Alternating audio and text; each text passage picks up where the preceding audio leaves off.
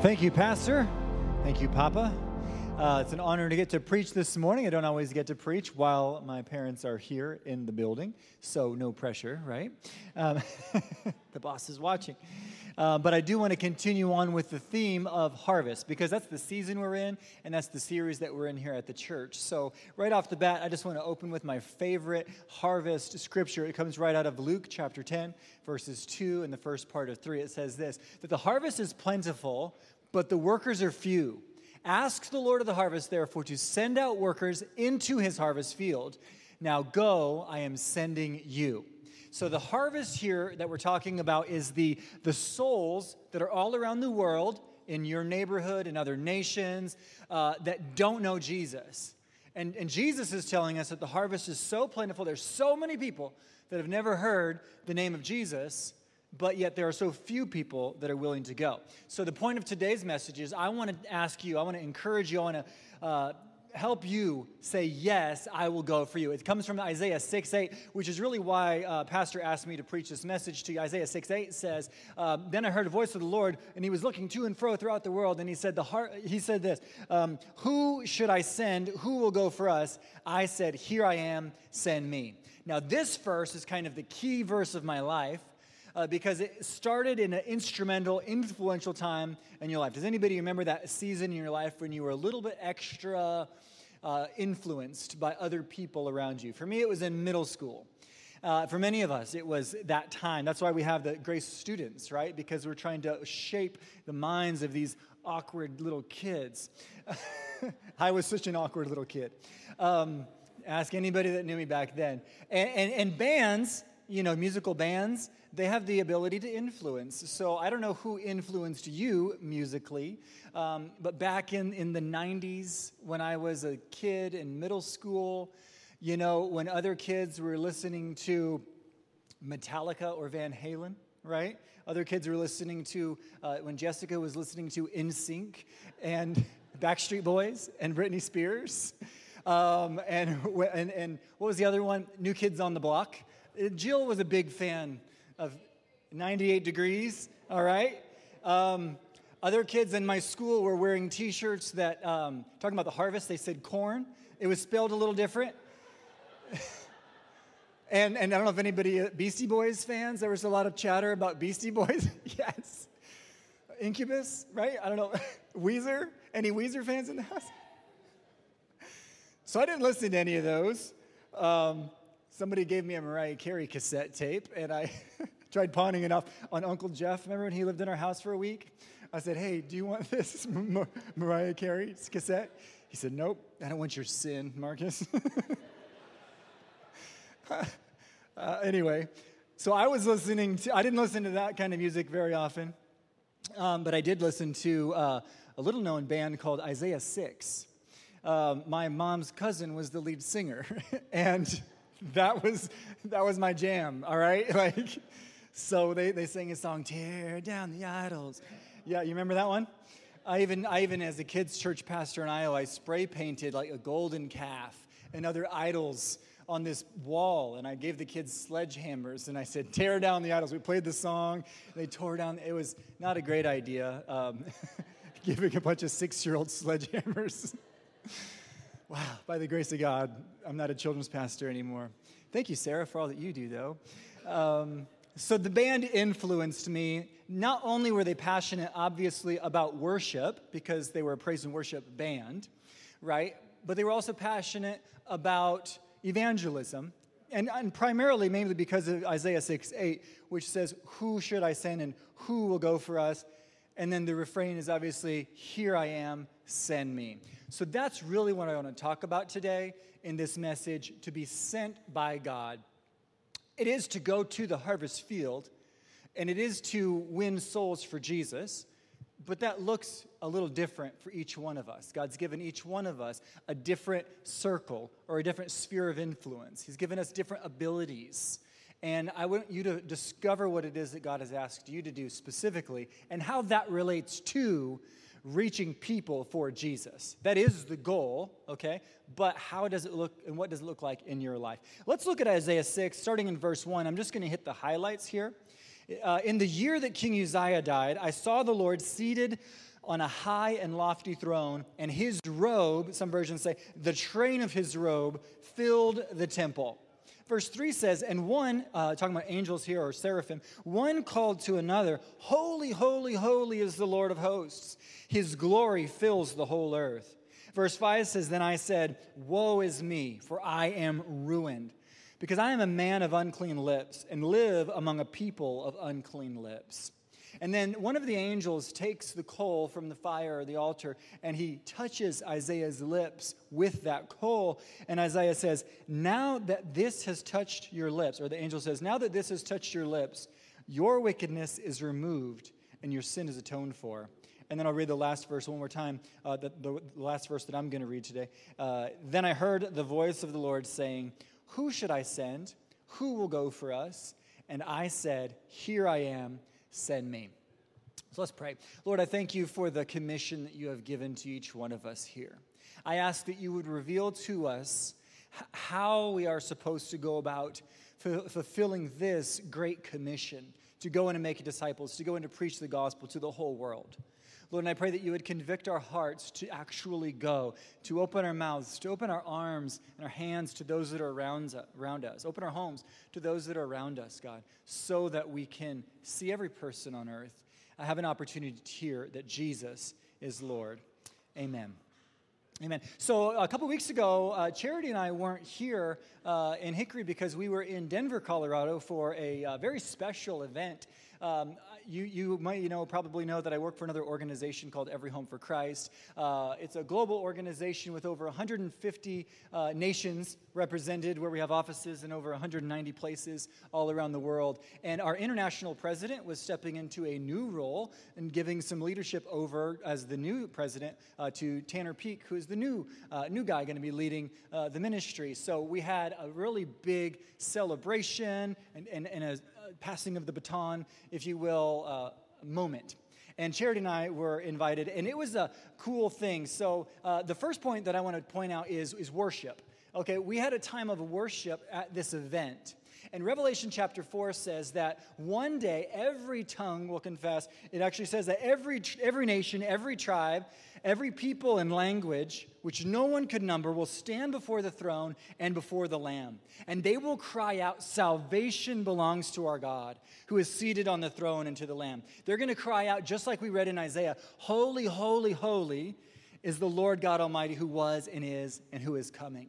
So at this event in Colorado, every nation, every corner of the planet was represented. Maybe not every tribe, because not every tribe has even been reached yet, but we had the continental leaders from every continent and the regional leaders from every region of the earth and many of the national directors. So sitting right in the table behind me is the guy that's like leading the continental ministry for Africa. And he's worshiping God in his language.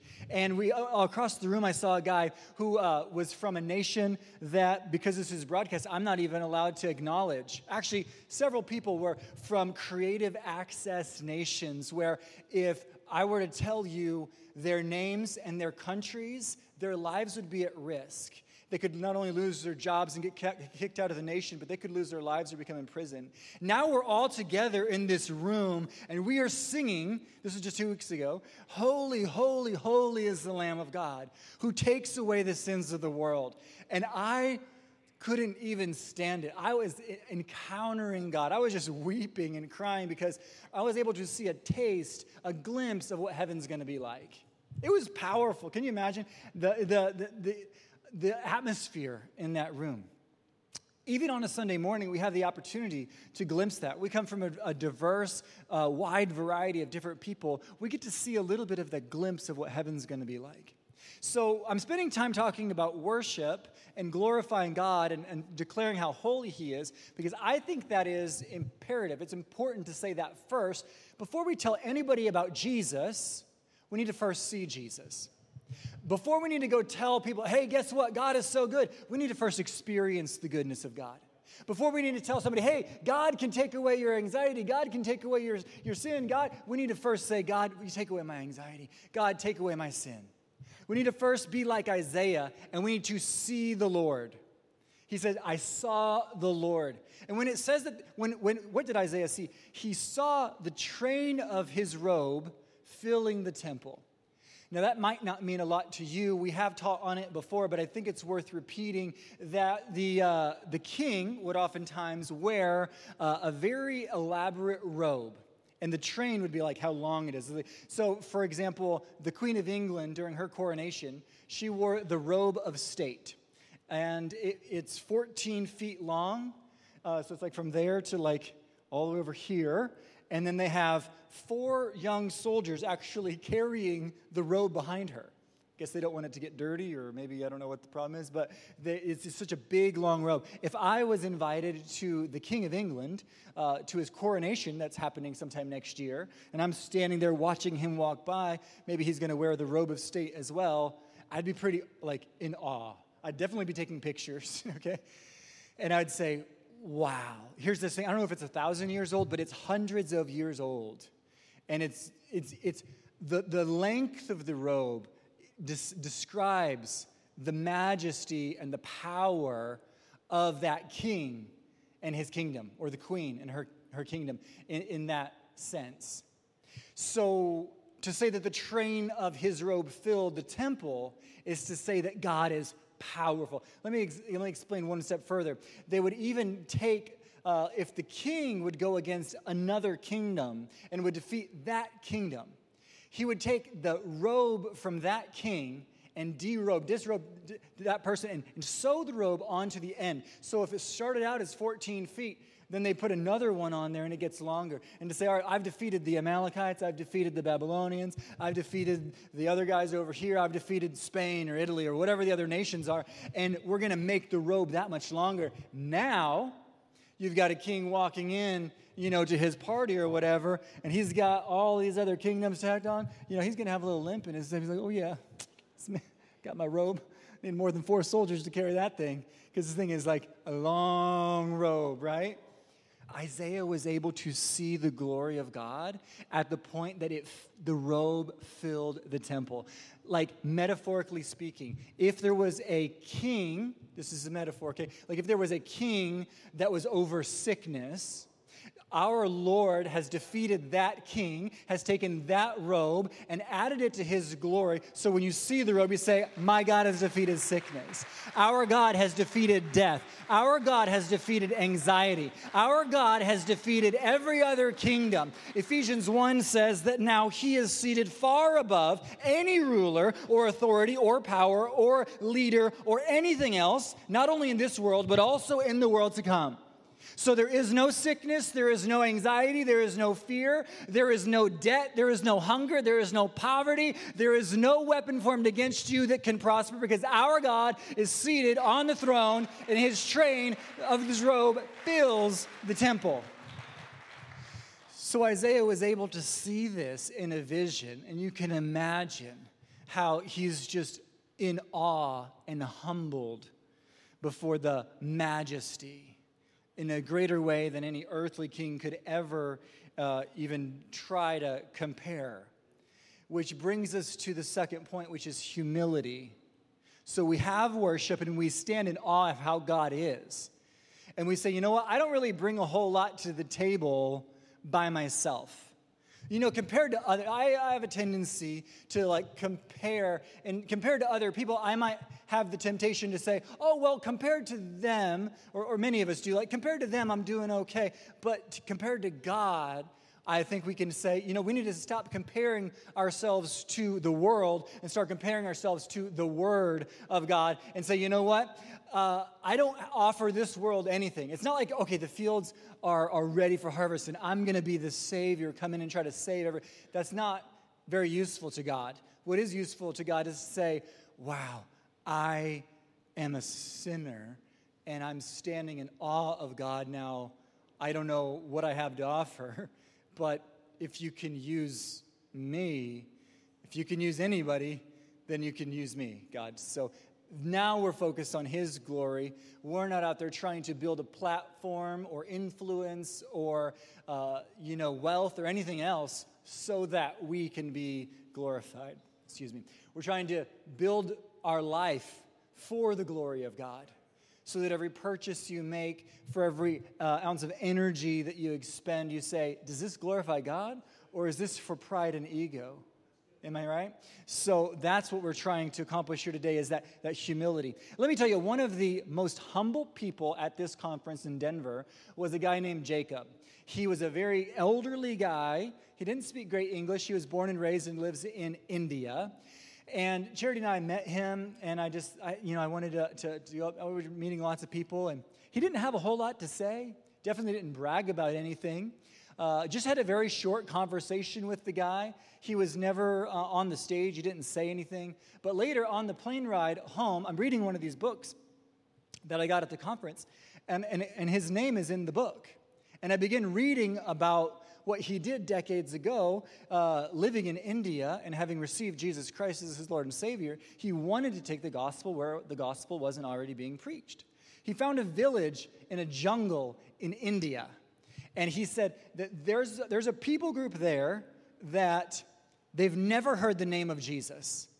In fact, they have never, their language doesn't even have a written language. They don't even have an alphabet. And furthermore, you can't learn about this language in any college or university around the world because nobody else even knows it. Only the people in this village know their language. And Jacob said, I want to take Jesus to these people. And of course, there were risks of them being hostile and violent towards him and obviously not understanding him. So he went to college. He partnered with the Wycliffe Bible Translators, a big organization worldwide. He learned about languages. He learned how to translate languages in general and the origins and all that kind of stuff. Then he goes into the tribe, and he actually creates a written language. He actually translates the Bible into their language and gives it to them. And the tribe is now a Christian tribe within this nation of India. And Charity and I are just hanging out with the guy 2 weeks ago. It's kind of like, this is the kind of thing you read about in history books. You know, the whole Jim Elliot, if you're familiar with him, and like stuff that happened 100 years ago. But like, you can still meet the guy. Like, and he wasn't bragging. He wasn't in any of the videos. He was just another guy at this event that was humble. Like, trust me, if I translate the Bible into some unknown language, you're going to know about it. Because I am not that humble. Like, I'm going to lead with that, you know? But he was just so humble. And it makes me think about, like, who is sitting here in this room, and who else do we get to meet and we get to know that God is saying, I am using this person in such a powerful way. I believe that going on to the third point about sending, when Isaiah said, here am I, send me, I believe God wants to use you in an equally powerful way. It may not look like translating the Bible into an unknown language in a nation with millions of gods and all these idols and all that kinds of stuff. It may not look like that, but I think that his task for you is equally important. What is more important than the task that he gives you, I think, is the response to his commission for your life. What I mean by that is I can't remember the person that originally told me this quote that I'm about to share with you, but it's kind of like this. When you're approaching God, you could say this. The answer is yes. Now, what's the question?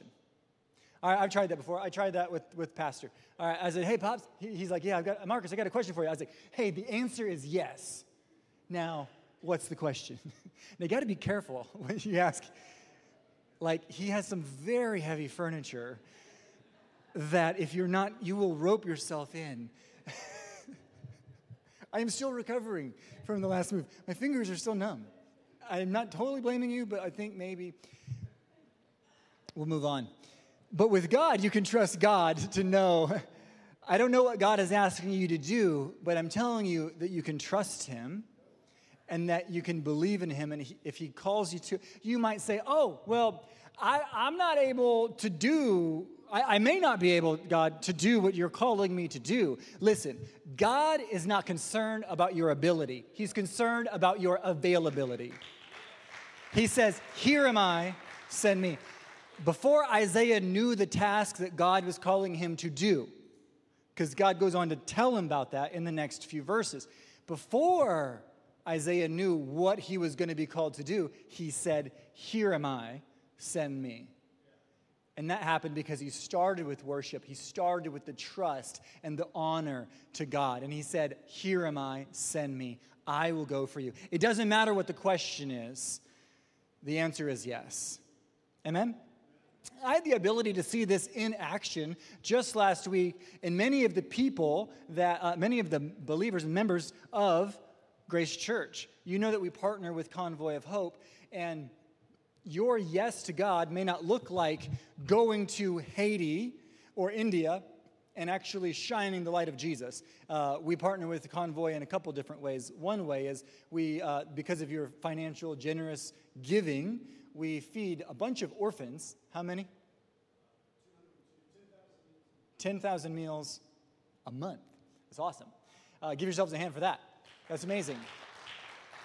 So you don't have to actually make the food and feed it to the child in order for you to follow God's command in going to feed hungry people around the world. Haiti is one of the poorest nations on earth. That's one way that we partner with Convoy of Hope. But we also wanted to partner right here. We believe in being a light where you are. And if you are here right now, then we want to be a light here.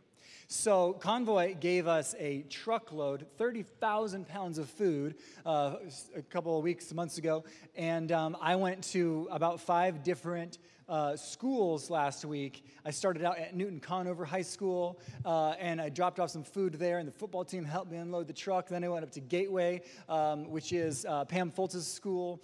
And man, that's a school where kids that, they kind of get kicked out of the regular school, so they end up there. So Pam's got an extra job, but she's so great at it. And then I went up to Kayla's school at Davenport in Lenore, and then came on down. I went to Ellen's school, which is called HCAM, also Brady's school. And we're also able to partner with lots of other schools, Webb A. Murray Middle School, and several other schools that we're partnering with. I didn't go to all of them. And I was able to see what it looks like when a teacher responds to the calling that God places on her life to say, yes, I will go for you into a public school or a Christian school or whatever school or environment you're in. Some of these teachers, I have a feeling, just based off of my observation, could probably get paid more doing something else, and it might have less headaches involved, all right? I'm just saying. But these teachers are going above and beyond day after day, even so much as to say, all right, I'm going to rearrange my schedule so that I can get a truckload of food so that I can help kids who are dealing with food insecurities on a regular basis. Can we just give it up for our teachers? Consistently, they are shining the light of Jesus Christ in places where someone like me might say, don't you have anything better to do? Like you're really caring about these kids? Some of the kids have such a troubled past that you have to understand they need someone like the teachers in our church that are filled with the Holy Ghost to go and have the mercy and grace and to shine love, because they don't get the same love in their homes that maybe I got growing up in my home. But these teachers are able to love the students in the way that they deserve to be loved. And it was just eye-opening and humbling. And I was just glad that our church could be a part of this, actually helping their influence in the school grow a little bit bigger. My point in saying all of this is to say that you don't have to go to India. Please, if God calls you to go to India, don't quickly exclude that and say, no, I'm going to be a teacher. Do what God's calling you to do, and it might mean be a missionary, okay? But if God says, no, that's not your calling, I've called you to be a teacher or to work in a hospital or to work at a bank or to be at home and to work in your neighborhood and whatever it is, then please do that for the glory of God, because that's what he's called you to do. Listen, you'll have a circle, you'll have a sphere of influence that a missionary or a pastor will never get into. There are students in the school, there are customers at the bank, there are people that are in the hospital that are in a really serious situation that as a nurse or as a medical professional, whatever it is that you do, you're going to be able to witness to those people in a way that I'm never even going to meet that person. And the guy in India is certainly never going to meet him. So my encouragement to you is to say, yes, Lord, I will go for you. Now, what are you asking me to do? He is asking you to make disciples. He is asking you to go into the harvest field. But how does that look in your life? Amen? Luke 10 says that the harvest is plentiful, but the laborers are few. I had a chance to learn about the harvest field more than I ever thought I wanted to know about corn when I lived in Iowa for 7 years. All right? Corn, not with the K, but the C, not the band. Corn like harvest field. Okay. I learned, and Pastor referenced it last week, that some farmers actually take out a loan for $1 million in the springtime to buy seeds. They plant the seeds in the ground, and then they harvest the seeds in the fall. They pay back the bank, and then the rest is their operating expenses and their salary and profit, and then they do the same thing again next year. That's hard for me to understand. All right? In 2003, I took out a loan for $20,000 to buy a new car, and it took me 7 years to pay that off. I can't imagine, like, $1 million loan, how long that would take. And these guys do it just year after year. Oh, it's spring again. I'm going to get another $1 million adjusted for inflation or whatever, and I'm going to do it again next year. I can't imagine the pressure. It's kind of like, you got to be serious. You can't be like a hobby farmer doing that kind of thing. Right? And so these farmers are very diligent, and they're extremely intentional. They look at the calendar, and they understand the steps to farming. When it comes times to the fall, they understand when John chapter 4 says, don't say 4 more months and then the harvest, but look, the fields are white and ripe unto harvest, but the laborers are few. You know, corn, when it grows and when it's beautiful in the summer, it's bright green, but it turns white, or beige, if you want to get specific. But white, behold, the fields are beige unto harvest. Like, it doesn't have the same ring to it. But like, let's say they're white, okay? And they turn almost like they're dead. And the farmers understand there is a window. And I don't know if every farmer gets a loan for $1 million, so I don't want to speak in generalities. But there is a window that they need to get their crop out of the ground and into the corn elevator at the co-op, off of their semi-trucks or in their silos, and if they don't get it out of the field fast enough, then they will lose the crop, and once it starts snowing and once it's over, you're just done.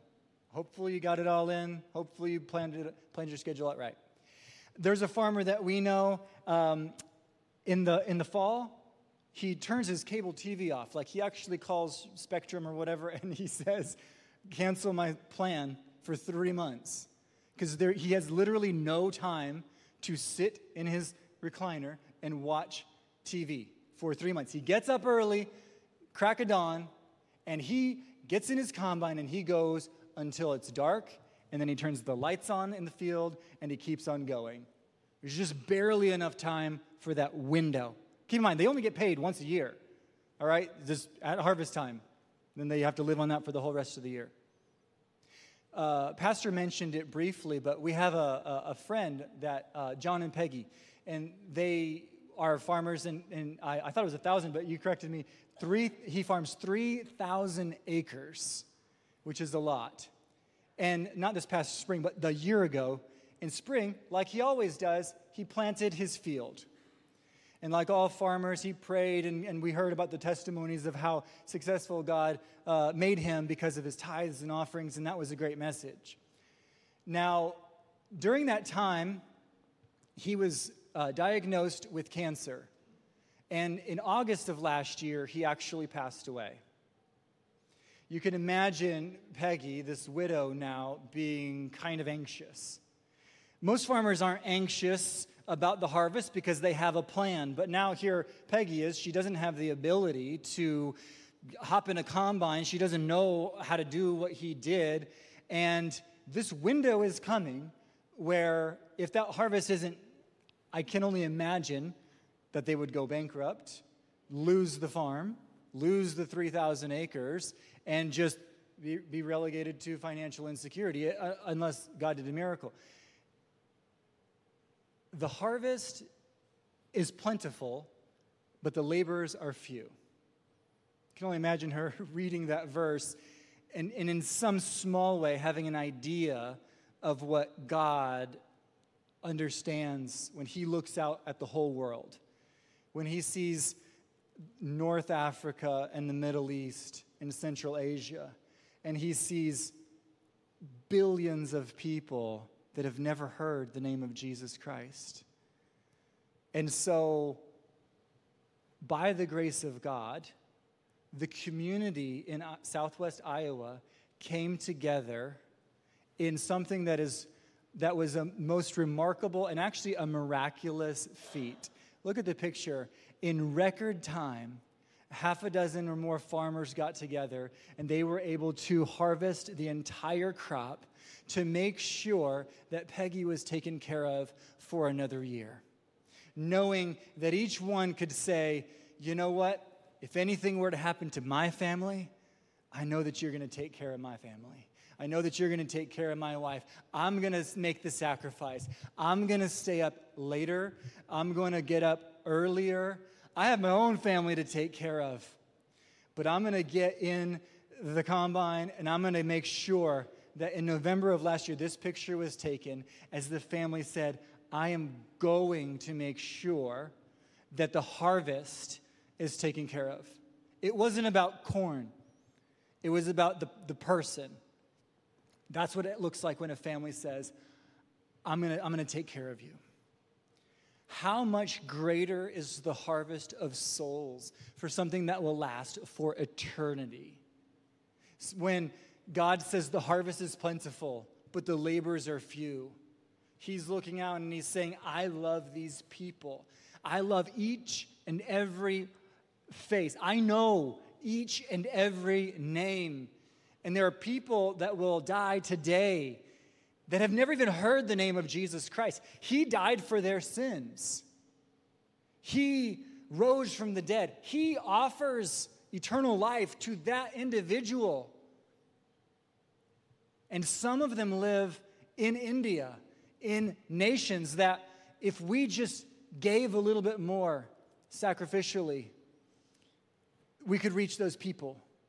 Some of them are children in Haiti that if we just gave a little bit more, maybe another child could receive a warm meal at school. Some of them work in the cubicle next to you or live in the house across the street. And some of them have never even heard the name of Jesus. Can you come? So what I want to do now is I just want to ask, if God in Isaiah is saying, whom shall I send? Who will go for us? Isaiah's response was, here am I, send me. Jesus in Luke chapter 10 says, the harvest is plentiful and the laborers are few. Therefore pray earnestly to the Lord of the harvest to send out laborers into the harvest field. Verse 3 says, now go, I am sending you. He says, whom shall I send? Jesus says, I am sending you. So could you stand with me this morning? I just want to tell you that yes, God is sending you to the harvest field. But I don't know what that harvest field is. I don't know what it looks like for you. You may not have the ability to give above and beyond your tithes and offerings, but you may have more than enough time to invest in the outreach ministry here at this church, or to partner with the nursery or the kids' church. Or you may have zero time in the week, but when you are at work, working at a job. Maybe you are at home behind a laptop and you don't even see people like very much throughout the day. You can be a missionary every day when you are at work, when you give part of that to the mission field. You're enabling people like Grace Church to, the donation was free, but we still have to put gas in our box truck. We still have expenses related to taking the food to the schools. We do a lot of things, from the Cherokee outreach to sending missionaries to Nicaragua and Haiti, and like what we do with India, with Every Home for Christ. Every day you can be a missionary. What I want you to do right now is to close your eyes and bow your head and just hear the voice of the Lord. Maybe you can have an encounter with Jesus this morning where you say, God, I see the Lord high and lifted up. And I understand I'm not the Savior of the world. In fact, I'm a sinner. I just need to take a step back and recognize that. Lord, but if I humble myself, if I ask God that you would forgive me of my sins, just cleanse me, Lord. If you want to use me, God, someone who's sinned, someone who's not righteous in and of my own self, then I'll go for you. You can send me wherever you want. I'll invite somebody to church. I'll offer to pray with somebody. I will tell somebody about Jesus. I'll go to India if you ask me to. I'll take a trip to Haiti or Nicaragua if you want me to. God, whatever it is, it doesn't matter what the question is, God, but the answer is yes. As you worship God in this next song, just contemplate on those things and prepare your heart to respond positively to God when he says, who will go? Whom shall I send?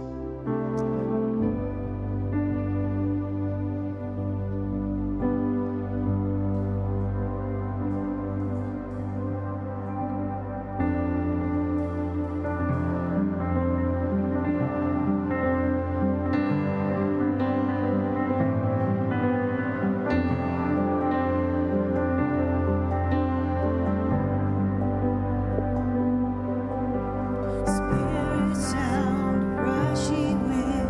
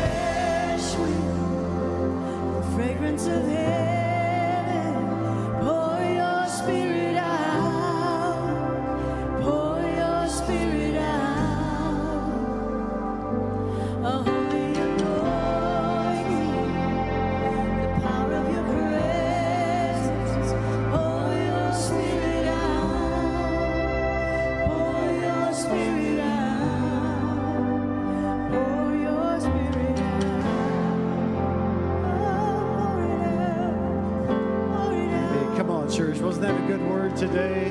Will you receive that? Praise God. Marcus, thank you. What a great job. As Janie and I leave the house fairly early on Sunday mornings, and this morning when we came out, the sunrise was just breathtaking. It was just beautiful, so glorious. And Noah, David, and Solomon all talk about the sunrise and the sunset and the promises of God. And I like the part of that song where it says to prophesy and sing. And we should prophesy and sing over our problems and our situation. But the sunrise is also a promise that God has created for all of us as a reminder. And even though it may come in the form of a hurricane or a tornado or a snowstorm or just a beautiful morning like it was today, that sunrise and sunset happen each and every day, and it's the part of God's faithfulness, just as a reminder that even through storms of life, God is still there. The only problem with the sunrise is there's also a sunset, and sometimes when we go through life, the sun sets on our friends like John Carlson or people in your life, maybe a loved one, but statistically, the time that Marcus took to speak today and present powerful words into our spirit, 3 people died for every minute that he spoke that didn't know Jesus. And so the harvest truly is white, even all around us, even in the Bible Belt, even in Hickory or the surrounding areas where people that we know and come in contact with don't know the love of Jesus Christ. But like the sunrise, we should be a reflection of who Christ is in us. We can do it even without speaking words, although words of kindness are nice and important. Words of encouragement, words of faith and hope and trust. But if we don't do it, who will? If we don't go, who will? If we don't say, "Here am I, send me," who will? Maybe for too long the church in general has waited for somebody else to do what God has called them to do. And so as the sun rises tomorrow, and yet as the sun sets tonight, maybe there's someone in your life the Lord is encouraging you to be kind to show God's love to, or maybe even to share with the love of Jesus Christ, to say, "Here am I, Lord, send me."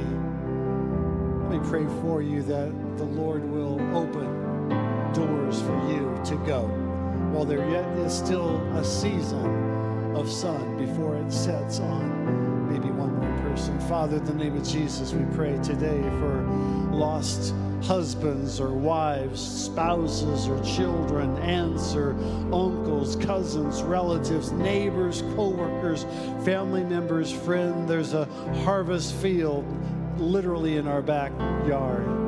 Would you help us to be the one that goes? Thank you for that profound, impactful word today, Father, that we can be one that walks in humility, showing the sun. Let that wind of revival spread. Father, Lord, wind of renewal, a fresh wind, a fresh fire burn within us, Lord, that we can be the one, Father, Lord, just to say, "Here I am, Lord, send me," that we can share the goodness of the gospel of Jesus Christ to those that are around us, to the harvest field that you've placed us in. Go with each and every one here. Let this be their best week yet. Let them share, Father, Lord, through actions and through words, the loving grace of the gospel that is Jesus. In Jesus' name we pray. Amen. God bless you. We love you. Have an amazing week. We'll see you next week. Thank you for joining us for today's service. If God is impacting your life through this ministry, join us in reaching others by investing today. You can give at www.gracechurch.tv/give or by downloading the app and select Give. We can't wait to see you next week.